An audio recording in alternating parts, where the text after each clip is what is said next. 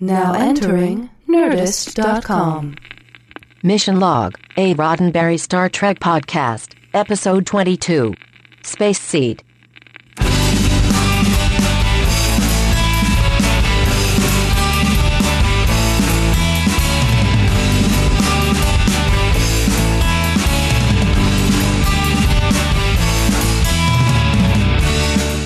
Smiles, everyone, smiles. I'm Mr. Ray, your host. Welcome to Mission Log, a Roddenberry Star Trek podcast. Please allow me to introduce my diminutive co-host, John Champion. John, tell our guests what we do here. Yes, boss. Each week, we like to examine an episode. John, use your fake voice. Okay, since you asked, each week we examine one episode of Star Trek, going deep to find the messages, morals, and meanings within, and deciding whether those and the show stand the test of time. This week, the Enterprise goes to Fantasy Island, but not really. We say hello to an old enemy for the first time in Space Seed. Yeah, Khan Noonien Singh. Can't wait to get into this one. It's big. It's a huge, epic episode that leads into huge, big, epic things later on. I have no idea what you're talking about. We're on episode 22. Oh, right. I'm sorry. I stepped out of the timeline. My bad. Yeah, we do that. In fact, we may do that again later. I don't know. But before we do that, let's stay in the timeline that we normally stay in. People practically set their watch to this. It is about this time every show. Wait a minute. 3, 2... It's about this time every show that John hits us with some Star Trek trivia. Lay that funky trivia down, dude. All right, I do have a little bit for you this week. One thing I wanted to point out is that Khan has actually been asleep for closer to 300 years than 200, if we go by the revised timeline. There is a line in the episode where we say that Khan, who has been in deep freeze out in space along with his followers, has been asleep for 200 years. In fact, they say 2 centuries, and Khan is shocked by this. Well, if we assume that he was launched in the late 90s, this is actually the 2260s, whatever. But we hadn't really established all of that specifically yet. This is interesting. In an early draft in the original story, Khan was to have been Nordic. Really? Yeah. Weird, huh? Because we give him a North Indian background in the real episode, which is also weird. You think? Well, I mean, and then to cast Ricardo Montalban to play him.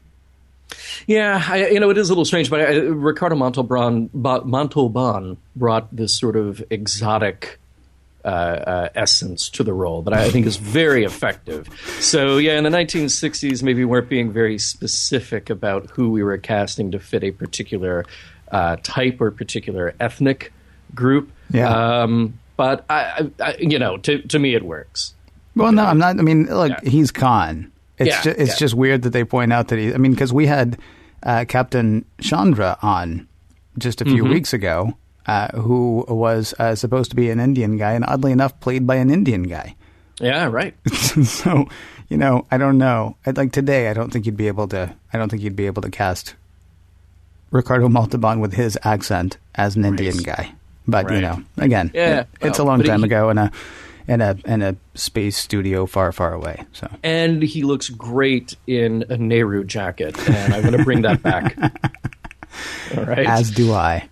Yep. And hey, last little thing. Remember the tragic young crew member who lost her husband-to-be in Balance of Terror, and then she showed up again under a different name in Shore Leave? Yes.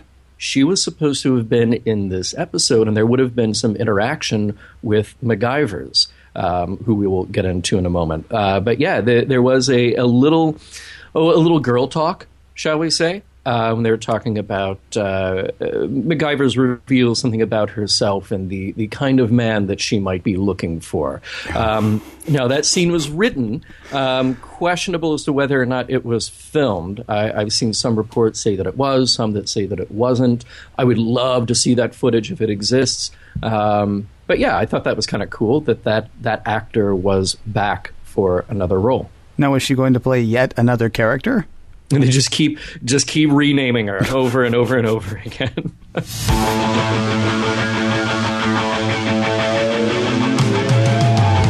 It's Khan. It's Khan. I know I'm supposed to say something intelligent here, but it's Khan. Ken, tell us more about Khan.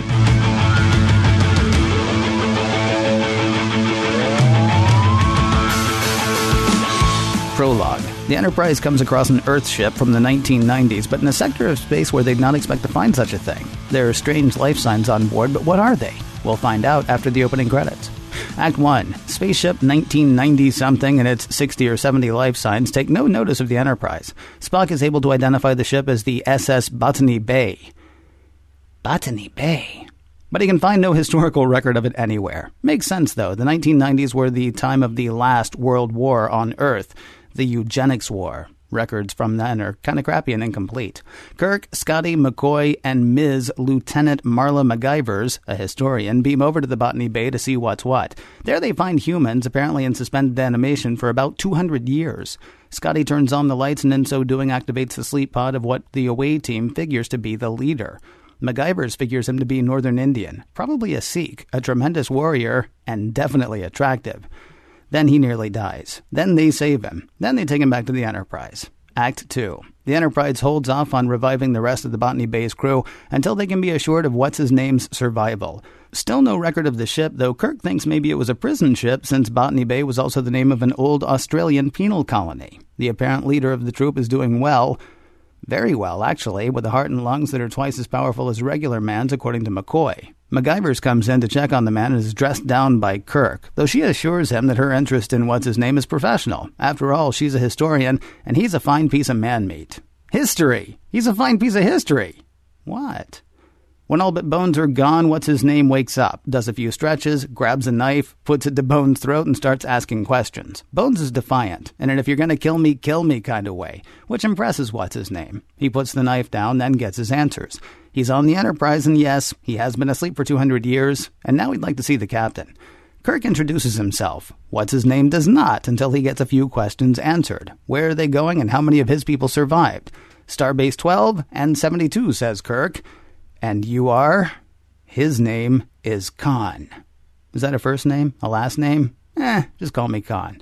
He orders his people revived, though Kirk declines and has a few questions of his own, though Khan says he's too tired to answer, and Bones backs Kirk off.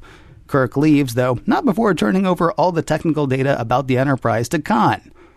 Well, what could go wrong? Kirk wonders whether Khan could be the product of selective breeding, something Spock thinks is possible. Remember the eugenics wars? Supermen like Khan took over in about 40 nations in the 1990s, though they were given to battling each other because, according to Spock, superior ability breeds superior ambition.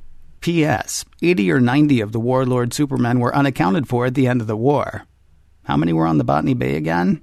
Marla MacGyvers goes to sickbay to meet Khan, who starts hitting on her immediately. She should wear her hair down. She tries to keep the meeting all business, but he's all seduction, and she's all into it. Later, Khan stops by MacGyver's quarters to escort her to a welcome dinner in his honor. She's wearing her hair down. She's drawn a picture of him, along with important men throughout history. They make out, then head to dinner. It is at this dinner that Khan's sympathies with the eugenics warlords are revealed. In fact, he may have been one. Dinner ends abruptly with Khan feigning fatigue again. Back in his quarters, MacGyvers stops by to apologize to Khan. They had no right to treat him that way, and she still thinks he's dreamy. He makes a move. She says no. He gets angry.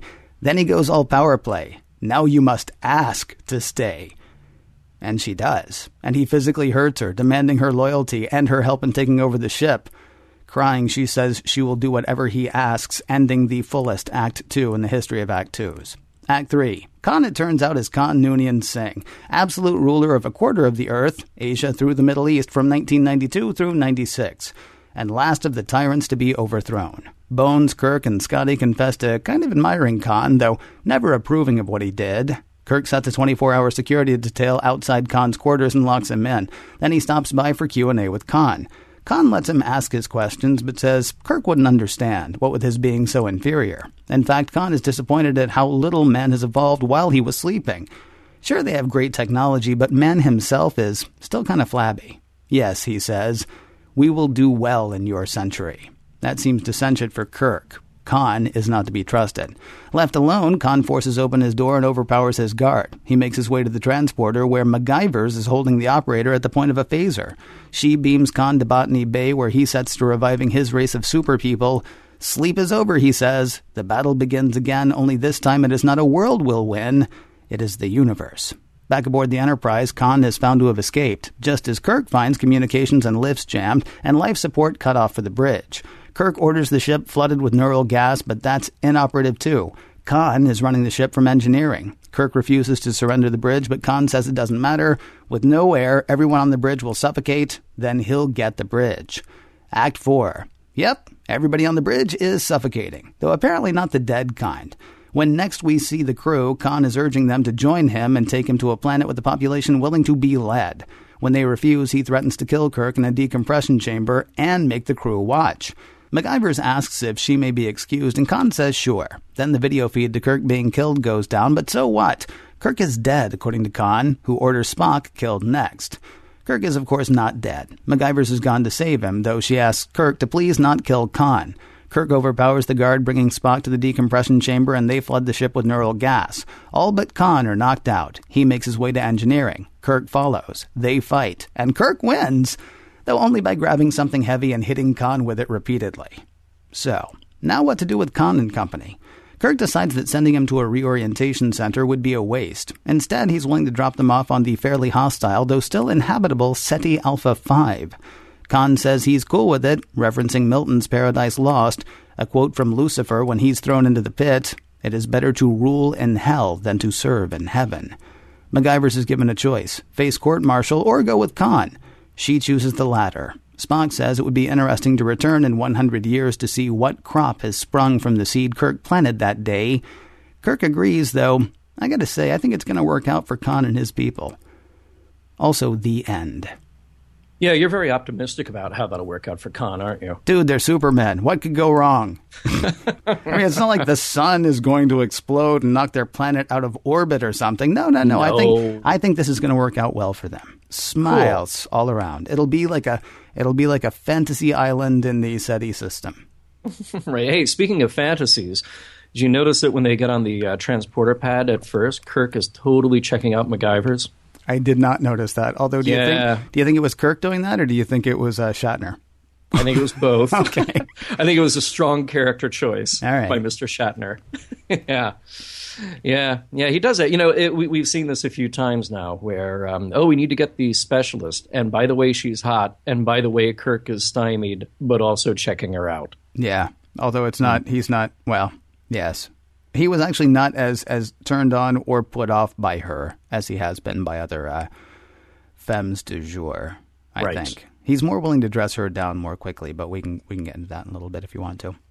By the way, is this the first time that McCoy has said something about the transporter? I think so. Because here's the thing, like, he's really badass when he's got the knife to his throat when Khan is threatening him. Yeah. I mean, that is tough guy McCoy. Just all in his face. But then he says something about, I don't want my atoms scattered all over the universe. Well, yeah, okay. Well, you can handle a knife to the throat, but you don't like the transporter. But I think this is the first true reference we get to that. I thought that was kind of cool. It was a weird bit of leadership or a weird bit of bravado from McCoy. I mean, you don't want him to fold immediately. I mean, with a knife at his throat, you don't want him to say, I'll tell you whatever you want to know. Right. But he was only not telling him because he had a knife at his throat. And he was being really, I mean, it was very funny. He's like, who am I? I am your doctor and you have a knife at my throat. And then he suggests the quickest way to kill him if he's going to kill him. It was kind of neat. It was kind of a neat little character moment.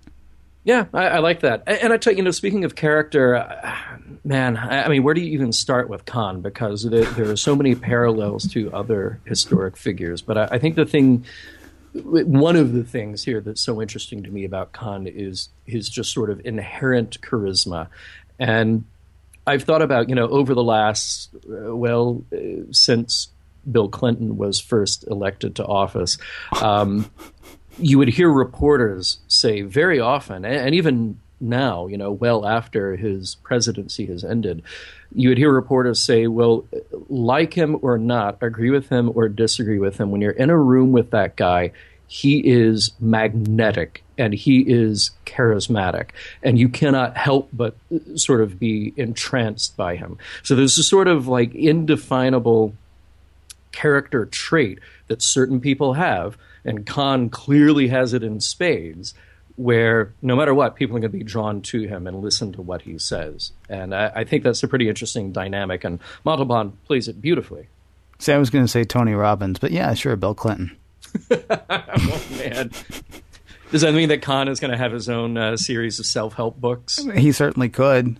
I mean, he's on an abandoned planet. He's got to do something. Yeah. It's going to be like 100 years before they come back and check on him. Right. And, by the time we get to the end of this, I keep feeling like the whole, but then the Enterprise might explode as a secondary plot device. I'm getting a little tired of that.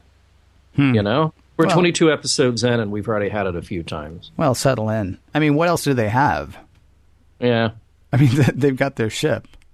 If he doesn't have somebody at the point of a phaser, or if being at the point of a phaser doesn't phase the person, pun, accidental, but I'm not going to apologize for it. I mean, pretty much the only thing you've got is, well, we're in space and we're in a thing that's keeping us alive in space. So I guess I could threaten to get rid of the thing that's keeping us alive in space. I mean, you're right. If it was every week, it would be bad. But, seriously, what else you got? Yeah. I'm going to flood the whole place with radiation, and then we'll all be dead anyway. But the ship will still be here. Yeah, true.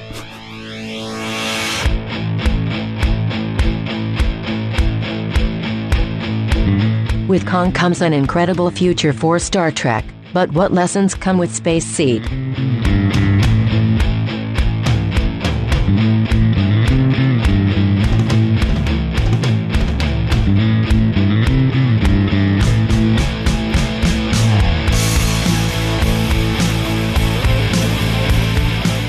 So one of the big specifics that we get here about Khan and about late 20th century Earth is the eugenics war, and eugenics in general being what created Khan.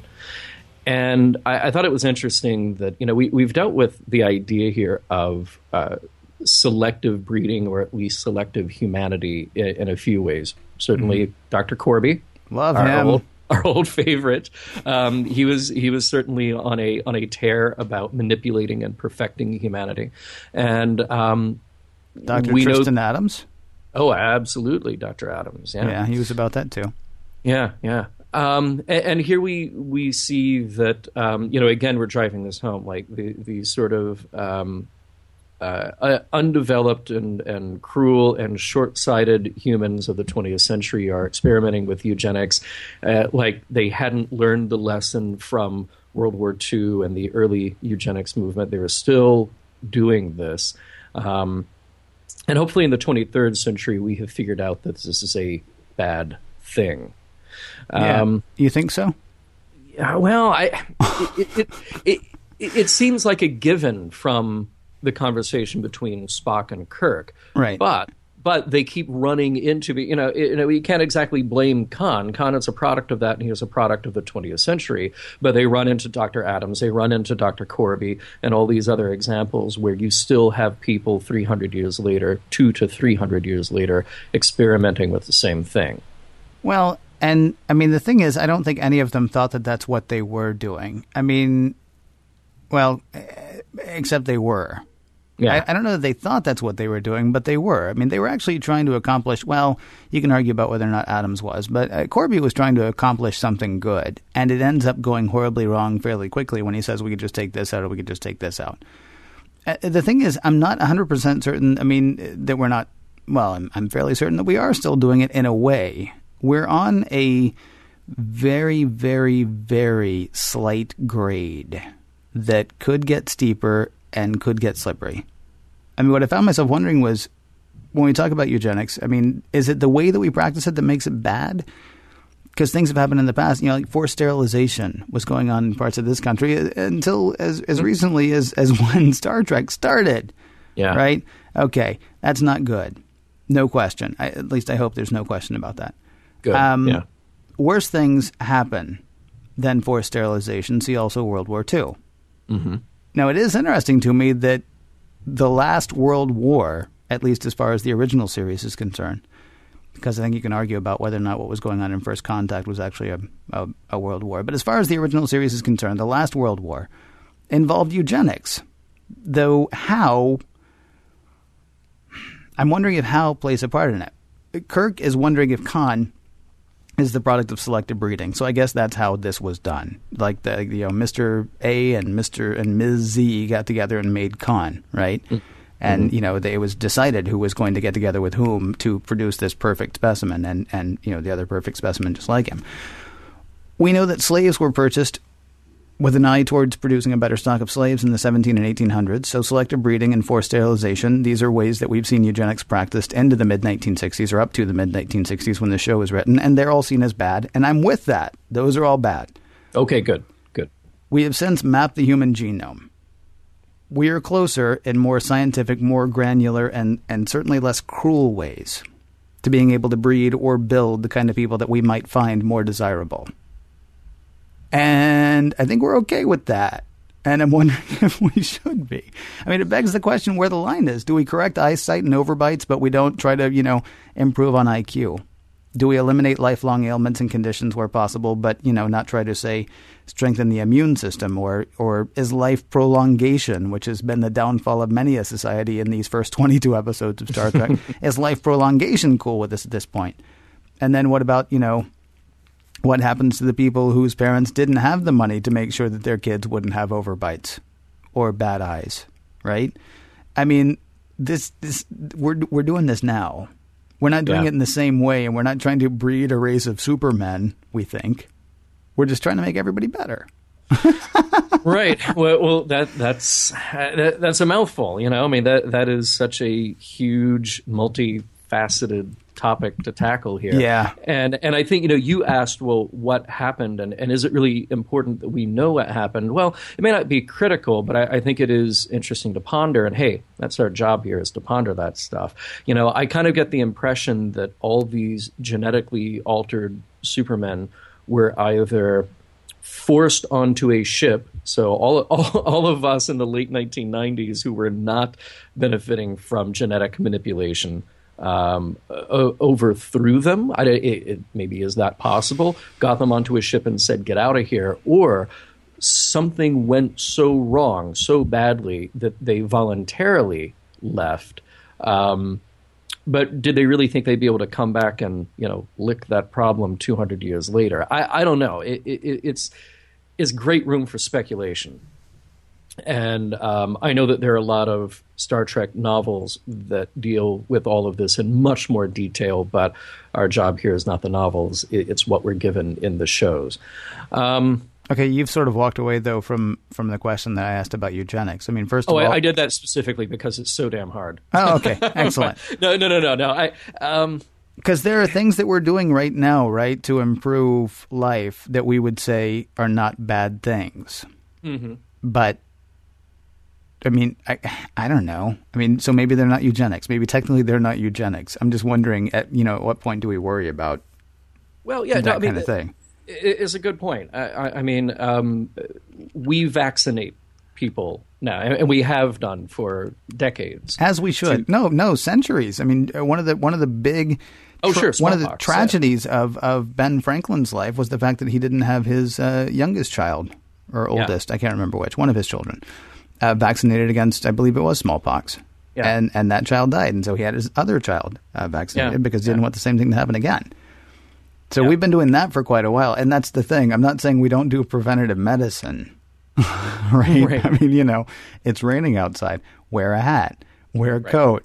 It's cold outside. Bundle up, I mean, but we do these things like vaccinations and genetic testing, which can be available to try to determine future outcome. Right. And it is, like you said, it's so hard to call it a slippery slope, and I don't like that phrase too much. But like you said, it's this very, very minor grade. It's what that could potentially lead to a slippery slope. Yeah. Nah. All right. Yeah. Check back in 50 years if the War of the Supermen comes and goes. You'll wish we had decided something here. Yeah, right. Because we got that kind of power. I don't know what the answer is. I mean, just personally, just from my own point of view, I take the point of view that science is a neutral proposition. That it is neither inherently good nor bad. Mm-hmm. It is only implementation of that which leads to a problem. And it's so interesting that, before we've even really gotten good at working with genetics, there are countries that already have laws on the books saying what you can and cannot do. Mm-hmm. Now, it doesn't prevent another scientist in another country from coming up with something. And, well, there's a whole other argument to be had there about, well, if one country is developing genetic supermen, do we lose out because we're not also developing genetic supermen? You got to figure, too, that what happened, I mean, whatever gave rise to Khan had to be happening in secret. Yes. I don't think the UN got together and said, okay, everybody, eugenics, go see what you can come up with. But this is such a tough call because, if you knew that your child, say, before it is born, is going to have some, whether it's a predisposition for cancer, or cystic fibrosis, or something that could be treated genetically, I think there's not a parent in the world who would say no. Oh, I think there are some parents in the world who would say no. Really? But then it becomes a science versus sort of God has a plan for everybody argument. And I really don't want to go there because I honestly don't know if I were in that situation. Maybe, one of the many reasons that I so far have not had children, I imagine. I just, it's an impossible thing to think about. It's a horrible thing to think about. And maybe you were right to avoid the topic. Yeah, so Ricardo Montalban, huh? Right. Well, okay, so Ricardo Montalban. Let's talk about Khan a little bit. There's this really interesting dynamic here between MacGyvers and Khan. And hello. Hey, she's very attractive, and Khan is immediately taken with her. Yeah. But what's going on here in Starfleet? Every now and then we're presented with somebody who can't do their job. We look at Styles in Balance of Terror, who has gone through all the training. He's done everything right. He's there on the bridge. Oh, but guess what? He's racist. Here we have MacGyvers, who is an accomplished officer, okay? But this is an indication here about how emotion can lead you into a very bad decision. She is so taken with Khan, and Kirk even calls her out on it. And to me, it sort of puts Khan in this position as like a cult leader. Oh, I think it's worse than that. I think he's an abusive husband, except not even a husband. I would like to know about MacGyver's last boyfriend. Oh dear, do you? And that may sound terrible, but I mean, this is bad. Okay, we've talked about sexism in Star Trek in the past, and it feels like we have to again. Just briefly. Everything that happens bad for the Enterprise and good for Khan centers around MacGyver's weakness and her proclivity for, or at the very least, tolerance of abuse in a relationship. Now, what's weird is they go from not knowing each other to in an abusive relationship in the course of like next to no time. Yeah. He flirts, she flirts. He then demands ultimate loyalty while causing her physical pain and threatening to cut her off entirely from him. And then even like at the very end of the episode, she stays with him. Now, in fairness, her options were go to this hostile planet with this guy who's really been abusive to you, but you are attracted to him, or face court-martial. And so she goes ahead and goes. The thing is, nobody on the Enterprise has actually seen the abusive side of their relationship. It's only her and Khan that have seen that. But we as the audience have seen that. And the fact that we see that and it's not addressed kind of gave me the heebie-jeebies. Yeah, that scene is really difficult to watch where he's manipulating her. Now, it's played for dramatic effect, of course, and we're heightening the stakes and we're heightening the drama each time here. And I would say that in some ways this is one of the more over-the-top episodes that we've seen so far because of the bigger-than-life quality of Khan. Yeah. But yeah, that is a difficult scene to watch, and I agree with you fully that I think there is this element of, if not intentional, the sexism that comes through because she is the catalyst for so much of what happens. Yeah. But I will say that I'll say that stands true. I'll also say that my idea here of the cult leader stands true because the relationship that people have with a cult is very often the same thing that people have with an abusive relationship. Sure. And I think you could even rewrite this and not have the character be MacGyver's, not have the character be female, and end up at least in the same place. You know? Close to it. You would need a little bit more time, though. You would need... And that's part of the reason that it works. I mean, MacGyver's, because of her fascination with history, because of her fascination with strong men throughout history, I mean, he hits her sweet spot, immediately. For a male heterosexual character to be as taken with Khan, you'd need a little more time. You would basically need to allow Khan to wander the ship for a while and talk and sort of, convert people. And so I think having it be a woman happens a bit more quickly. I was just sort of turned off by the abusive side of it. Now, don't misunderstand me. There's something kind of hot about power play, right? Like when she says, I'll stay for a few minutes, and he's like, I'm bored with you. You have to ask to stay now. Okay, that's like 50 Shades of Grey kind of stuff, right? Which I haven't read. But I mean, you don't get the sense that that's gonna necessarily go violent. That's just oh, you like me? Well, I don't know if I like you anymore. Ask me to like you. Okay, that's I mean, seriously, maybe I'm giving too much away about myself here. That's kind of hot. And then when she says, okay, can I please stay? And then he goes immediately to hurting her. That's when it crosses the line. And not in a 50 Shades of Grey or The Secretary kind of way. Not with her consent does this happen. Just with, he starts crushing her hand. Yeah. and by the way, I'm going to take over the Enterprise too. I mean, so love me, love my dastardly plan. I mean, there's just, this is like, I didn't want to rob the bank, but, he made me and I love him. I mean, this just reeks of domestic violence and abusive relationship. Well, but it is Khan. It is Khan, and it's all about power. I mean, what we're describing here is, you have the interpersonal power and this glimpse at how this individual gets people to follow him and do whatever he says. But then you also have power in this bigger sense, his bigger ambition. And the episode raises a couple of questions here. Spock says it, but I have to wonder, does the superior, and that's in scare quotes, breeding lead to superior ambition? Are we just saying that ambition is another biological trait that can be controlled? It's a question. Superior breeding may lead to superior ambition. I don't know that it necessarily leads to cruelty. I mean, that feels like a quick thing for Spock to say to sort of justify or explain a lot of what's going on. But it seems to me that the likening of superior ambition to seizing power might be a little too cut and dry.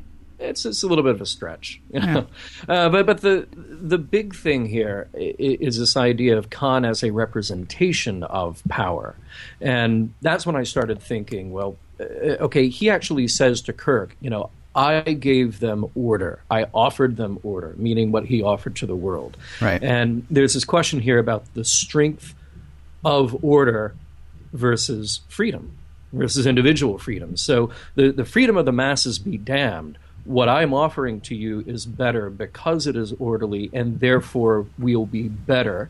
Well, and better is a relative term here, than what we have now. I have to tell you, I almost cried at the end of Rome. Did you see that HBO series Rome? Yeah, it didn't happen at the end, but I know what you're talking about. Well, it happened at the end of season 1. Season 1, yes. Season 1, you get to the end of it, and you have the assassination of Julius Caesar. But here's the thing. He was built up as this character, this extraordinary human being with this extraordinary life who had a dream about making the Roman Empire into something new. And again, the needs of the individuals, the needs of the masses be damned. His vision was going to be better, So it's a huge, egregious abuse of power, no question about it. But to me, there was something really fascinating here about the idea of the bad guy who, in his twisted way, in his twisted logic, thinks that he is doing good. Mussolini was a bad guy, but hey, he made the trains run on time. That's what you always hear. And I love this idea. I don't know who you are. But I love this idea of Khan as a strong, representational character of power, but power gone amok, power gone awry and abused. And it does raise this question, what do we need in a leader to unify and inspire to make the whole better than the sum of its parts, without going down this path of being dictatorial and cruel? Oof. Yeah, answer that and we're done. Well, I mean, I don't think it has to do with the leader. I think it has to do with completely to do with the leader. I think it could have to do with the situation. I've always been a big fan of The Watchmen, not the movie, but the comic book. We had an alien enemy from outside. Mm-hmm. And that's what united humanity in theory. I mean, what you're asking is, do we need a dictator? No, I hope not. I mean, that's just a terrible idea. I mean, maybe what's the vision and whose vision is it? I mean, you're sort of assuming that order is better for everybody, but really all we knew was that Khan wanted power. He says he offered order, but I mean, we don't hear why that matters to him. We don't hear that he actually thinks that's going to be beneficial for everybody. What we really only hear is that Khan wants to rule. Yeah, but he wanted to rule at a time when there was, in Star Trek's version of history, war and chaos. Caused by him. Well, yeah. I mean, caused by the rise of these supermen who wanted power. I mean, they say that, there was infighting, there was battle between all of these super people, and Khan says, but eventually somebody would have won. So you say that he would bring order, but he also brought chaos. I mean, that was him. That was him and his people that were like him who did that. And eventually he would have brought order. All he had to do was wage war across the planet first to basically return us to a state of not having war raged across the planet. Right. Right? Yeah, yeah. All right. Yeah. Let's go ahead and say no dictator either. How's that? We'll say no forced sterilization and no dictator. And no dictator. Yeah. But I think there's a fine line here between dictator and strong leader. Strong leaders are important. Strong leaders can get things done. Right. And you can draw the parallel between Khan and Hitler, whatever. Sure. Pick a bad guy out of history. But like I said, I wanted to bring up the thing about Caesar. Now, Caesar, in the 2,000 years since, has become this romanticized, poetic figure. But I point that out because, again, we are able to humanize Caesar because of that in a way that we don't to other strong leaders / dictators. So I'm kind of drawn to this idea of Khan, not in the way that MacGyver's is drawn to Khan, right? But I think it's a fascinating thing to look at him as having strong leadership qualities, clearly abusing them. But what exactly was his vision? Please direct your mail for this week's episode to John.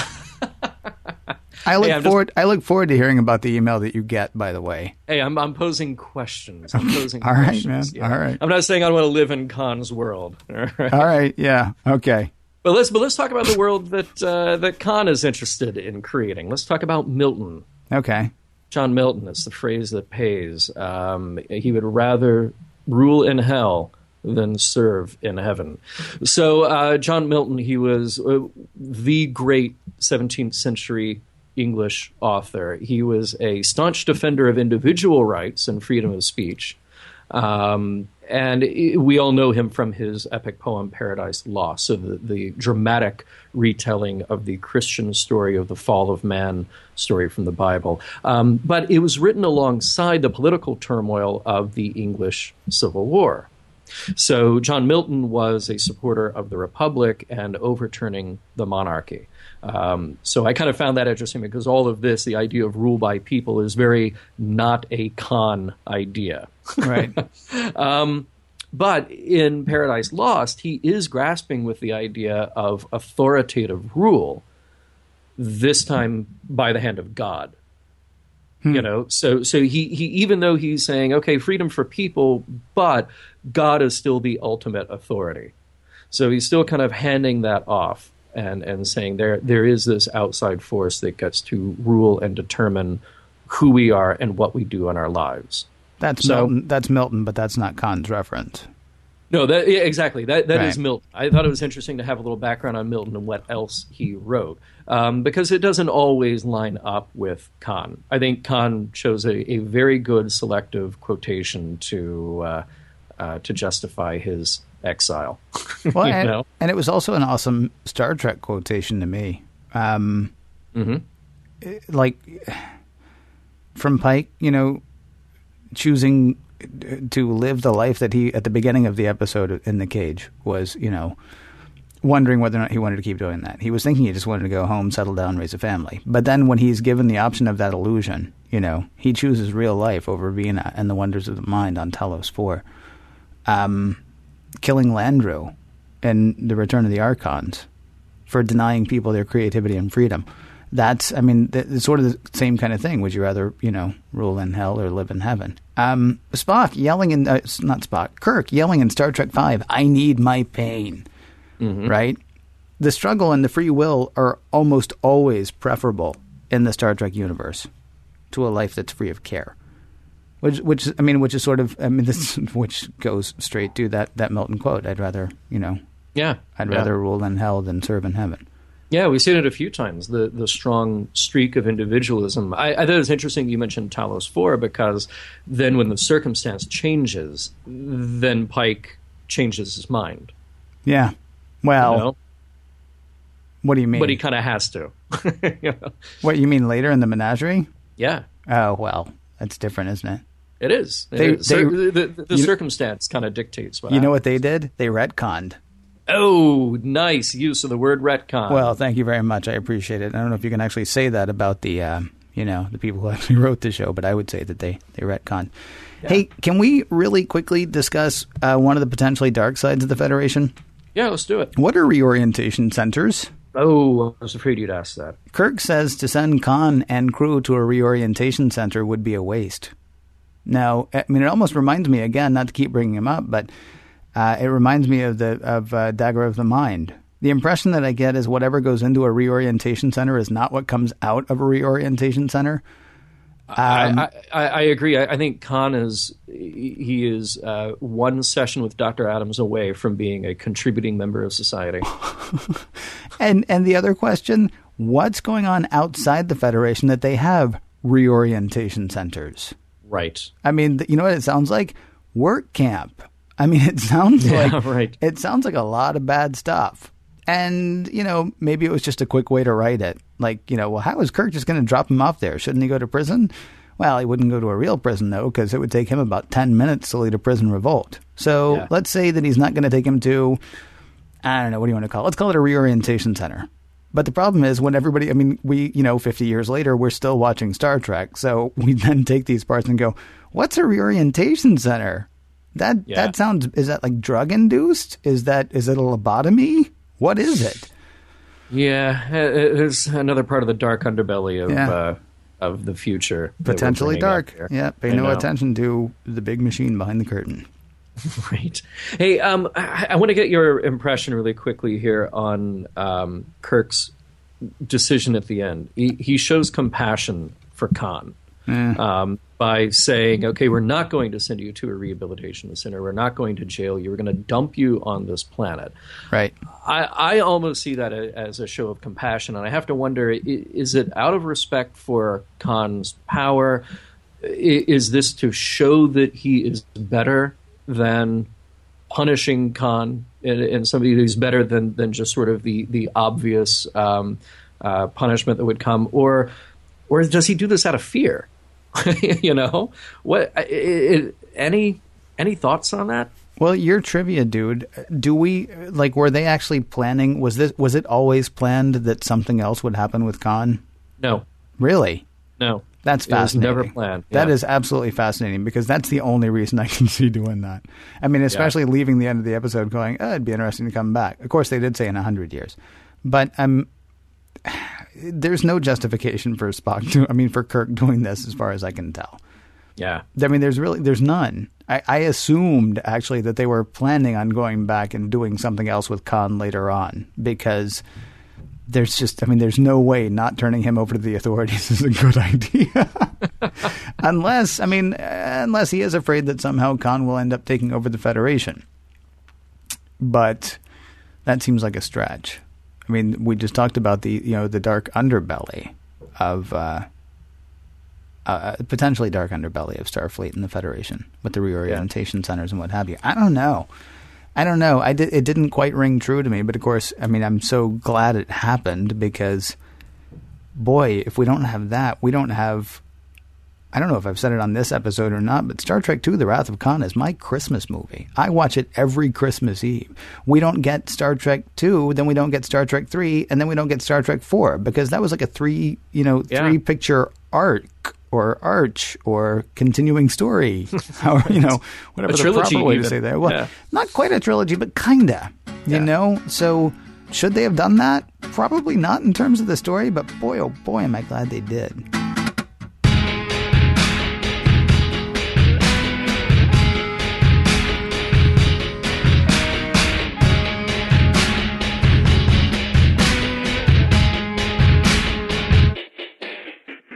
Eugenics, domestic abuse, leadership versus tyranny. This episode has everything, but does it warrant viewing today?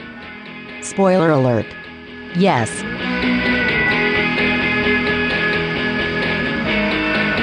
Sadly, people and other people, the plane to ferry you back to the mainland is coming to this little fantasy island of an episode. It's time for us to ask the big questions, the questions about the messages, morals, and meanings, and whether or not they stand the test of time. The first question we generally speaking start with is, does this episode hold up? Ken, how dare you? How dare you ask that question? I have to ask the question. You know that. It's my job. Yes. Here's the thing. The joy of doing Mission Log is getting to re-watch the episodes and forcing myself to pay attention to all the things that I didn't notice or didn't care as much about previously. Mm-hmm. And the things that I got out of it this time around, I've always loved Khan. I've always loved the story that he became. There's so much about it that I dig. But this time around, I was so taken in by the chilling psychological play, particularly between Khan and MacGyver's. And that's why I'm glad we had that discussion about the cult leader aspect, the sexual abuse aspect of it. To me, that really was the critical moment here for me in watching it. It is a great episode, and I hope that if there are people in our audience who are introducing Star Trek to people, this is a great way to do it, to watch this episode and then watch Star Trek II. We don't like to get out of the timeline on our show, but in this case, they so beautifully work together that you kind of have to. Yeah, I agree. What about you? I agree. I mean, for a couple of reasons. I mean, first of all, because it has to hold up, because that's what gets us to Star Trek II. But additionally, Khan. Yeah. Ricardo Montalban. Now, something that we didn't hit. There are a couple of discrepancies when you go from Star Trek, when you go from Space Seed to Star Trek II. So we'll do a little bit about Star Trek II, right? Chekhov and his current captain beam down to what they think is Ceti Alpha 6. It turns out it's Ceti Alpha 5. Right. They come across a ship, the Botany Bay. Then Khan comes in and says, "I don't know you," to the captain. And he turns to Chekhov and says, "But you, I never forget the face." Yeah, guess who wasn't on this episode? Right. And not only was Chekhov not on this episode, not only do we not see Khan come across Chekhov, we can assume, I guess, maybe that he was somewhere else on the Enterprise. We just didn't see their meeting. Okay. He was in the galley making turkey meatloaf. He may well have been. The problem is Khan also just tossed the Botany Bay out into space once he took over the Enterprise. So when they drop him off, I guess the assumption that we're supposed to have when Star Trek II begins is that the Enterprise went back and picked up the spaceship so that they could strand Khan on a planet with a spaceship. Right. Okay, so leave those off. I mean, of course, it still holds up. And it holds up mostly, I think, because of, and not only because it has to, because of the timeline, but because of Ricardo Montalban. The way his character, I mean, the joy he takes in almost being bested by Kirk a few times, and the way he delivers his lines. I mean, you could say that he's not a good actor. I don't know whether he's a good actor or not, to be honest with you. But I mean, there's just a delivery. And maybe it's because I have been watching Star Trek II since it came out in 1982. Maybe it is because it is one of my favorite movies, period. Not one of my favorite Star Trek movies, one of my favorite movies, period. Mm-hmm. I mean, just hearing him do it again, just seeing him do that again, revisiting, him in this role, because I haven't watched this nearly as much as I've watched Star Trek II. Yeah, it just works and works and works. It's a great character. When you say that characters are bigger than life, you look that up in the dictionary, bigger than life character, and there's Khan. I mean, yes. It really is. There's so much meat there to chew on. It's not Mr. Rourke, even though they do kind of look alike. Right. So is there a message to the show, do you think? There's not a strong message here, no. I don't think so. I think there are great ideas. I think this is a rich show for ideas. I loved looking at the concept of power, and you thought that I was celebrating the great dictators of history. No such thing. Only because you were. No. All right. How dare you? No, I think this is a great exploration of what power is, what power means, and what power does, and how to hopefully not allow ourselves to fall into the traps of, well, what dictators would set in order to control. So I think there's great ideas there. I'm having trouble finding a single solid message. This is not a Hey Temmie episode. Yeah, no, I agree. Yeah. Although, I mean, there are things that I would like to see done differently. I mean, the questions about eugenics are kind of interesting, certainly. They leave us a lot of room to examine, I think. Yeah. I wish things between Khan and MacGyver's had been a bit different. Because watching it today, the abusive aspect of their relationship does not feel as good. You actually said sexual abuse earlier. It's not that. It's abuse. I mean, this is between two adults. This is not, sort of like when you say sexual abuse, I think people think Sandusky or something along those lines. Oh, no. They have a psychosexual relationship. They have a complex relationship. All of the aspects of that relationship are abusive. Yeah, and that part's a drag. And so, I mean, if there's anything to fault the episode for, well, I mean, and then casting a guy who's not Indian as a guy who's supposed to be from India. Right, but right. I mean, if there's anything substantive to fault the episode for, it is the how okay we are with the abusive relationship between Kirk and MacGyver's. Not Kirk. I'm sorry, between Khan and MacGyver's. That said, though, it's still just a great show, and it does give people a lot to think about, even though there is no one save the whales or anything like that message. There's a little message there, I think, about MacGyver's, like we've seen a few times before. She lets herself lose her professional cool. We've seen that a couple of times in Star Trek, and the results are never good. And I do think that we see a bit of compassion from Kirk. He is the better leader because of it. Again, it's not a message, but it's an important distinction about the future that we're representing in Star Trek versus the bad guy.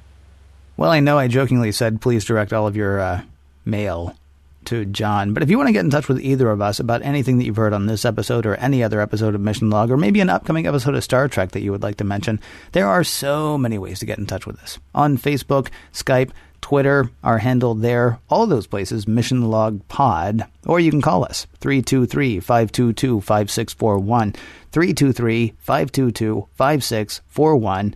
You can email us missionlog@roddenberry.com. That's missionlog@roddenberry.com. And don't forget to check out our super cool, kind of swanky website, missionlogpodcast.com. Remember, we may use your comments on an upcoming episode of Mission Log. Hey guys, it's Matt from San Francisco. Just finished listening to your podcast on the Menagerie. And I wanted to say, I think there's ways in which, in the larger context of the Star Trek universe, we see if Spacey is the precursor that leads into the development of that same story in Star Trek II, Wrath of Khan. I think there's ways in which we have things in the Menagerie that set up, if not the direct story, certainly some of the relational dynamics from Star Trek III, where we see Spock now, rather than Pike, is the one who is incapacitated and needs his friend's help, and to do that, they need to put their lives and their careers on the line and go to the planet that is forbidden, absolutely forbidden by Starfleet. And for Spock, there was obviously absolute loyalty to Pike that he did that. And having seen that and experienced that in the past, I think in Star Trek III, Kirk and McCoy have that as sort of their model for now their friend Spock is in that same place, and they can say and know with absolute certainty that were the roles reversed, Spock would do the same for them. And they know because he did it for Pike. And I think that adds to the certainty, absolute certainty they have that this is what they have to do. Not just because Spock just saved their lives at the end of Star Trek II and gave himself up. That's part of it. But there's also this knowledge of the intensity of loyalty that Spock has that draws them into this sort of way of understanding their relationship with him. If the roles were reversed, Spock would do it for them. And that gives them the courage and the certainty they need to be able to go and do that same thing for Spock. Thanks a lot, guys. Love the podcast. Next week, if you don't want to make a whole meal out of it, we'll just offer you up a little taste of Armageddon.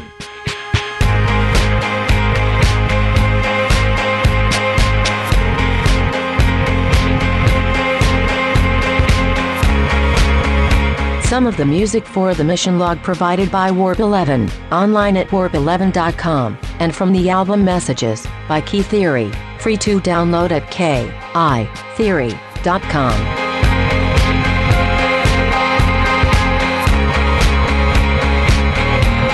I'm going online now to find old episodes of Fantasy Island and Planet of the Apes movies and commercials featuring fine Corinthian leather.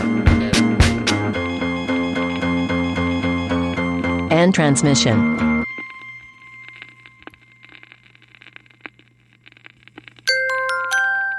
Now leaving Nerdist.com.